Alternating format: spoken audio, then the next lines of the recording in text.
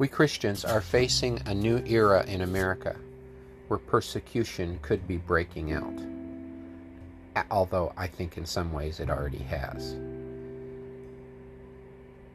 But we must realize we come from a heritage of persecuted people, all the way back to Jerusalem, where Paul was persecuting people and Christians were being killed. Then in the Roman Empire, then throughout all the world we've been persecuted.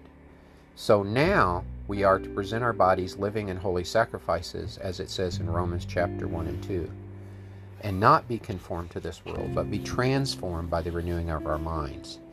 This is what this podcast is all about, renewing your mind with the Word of God.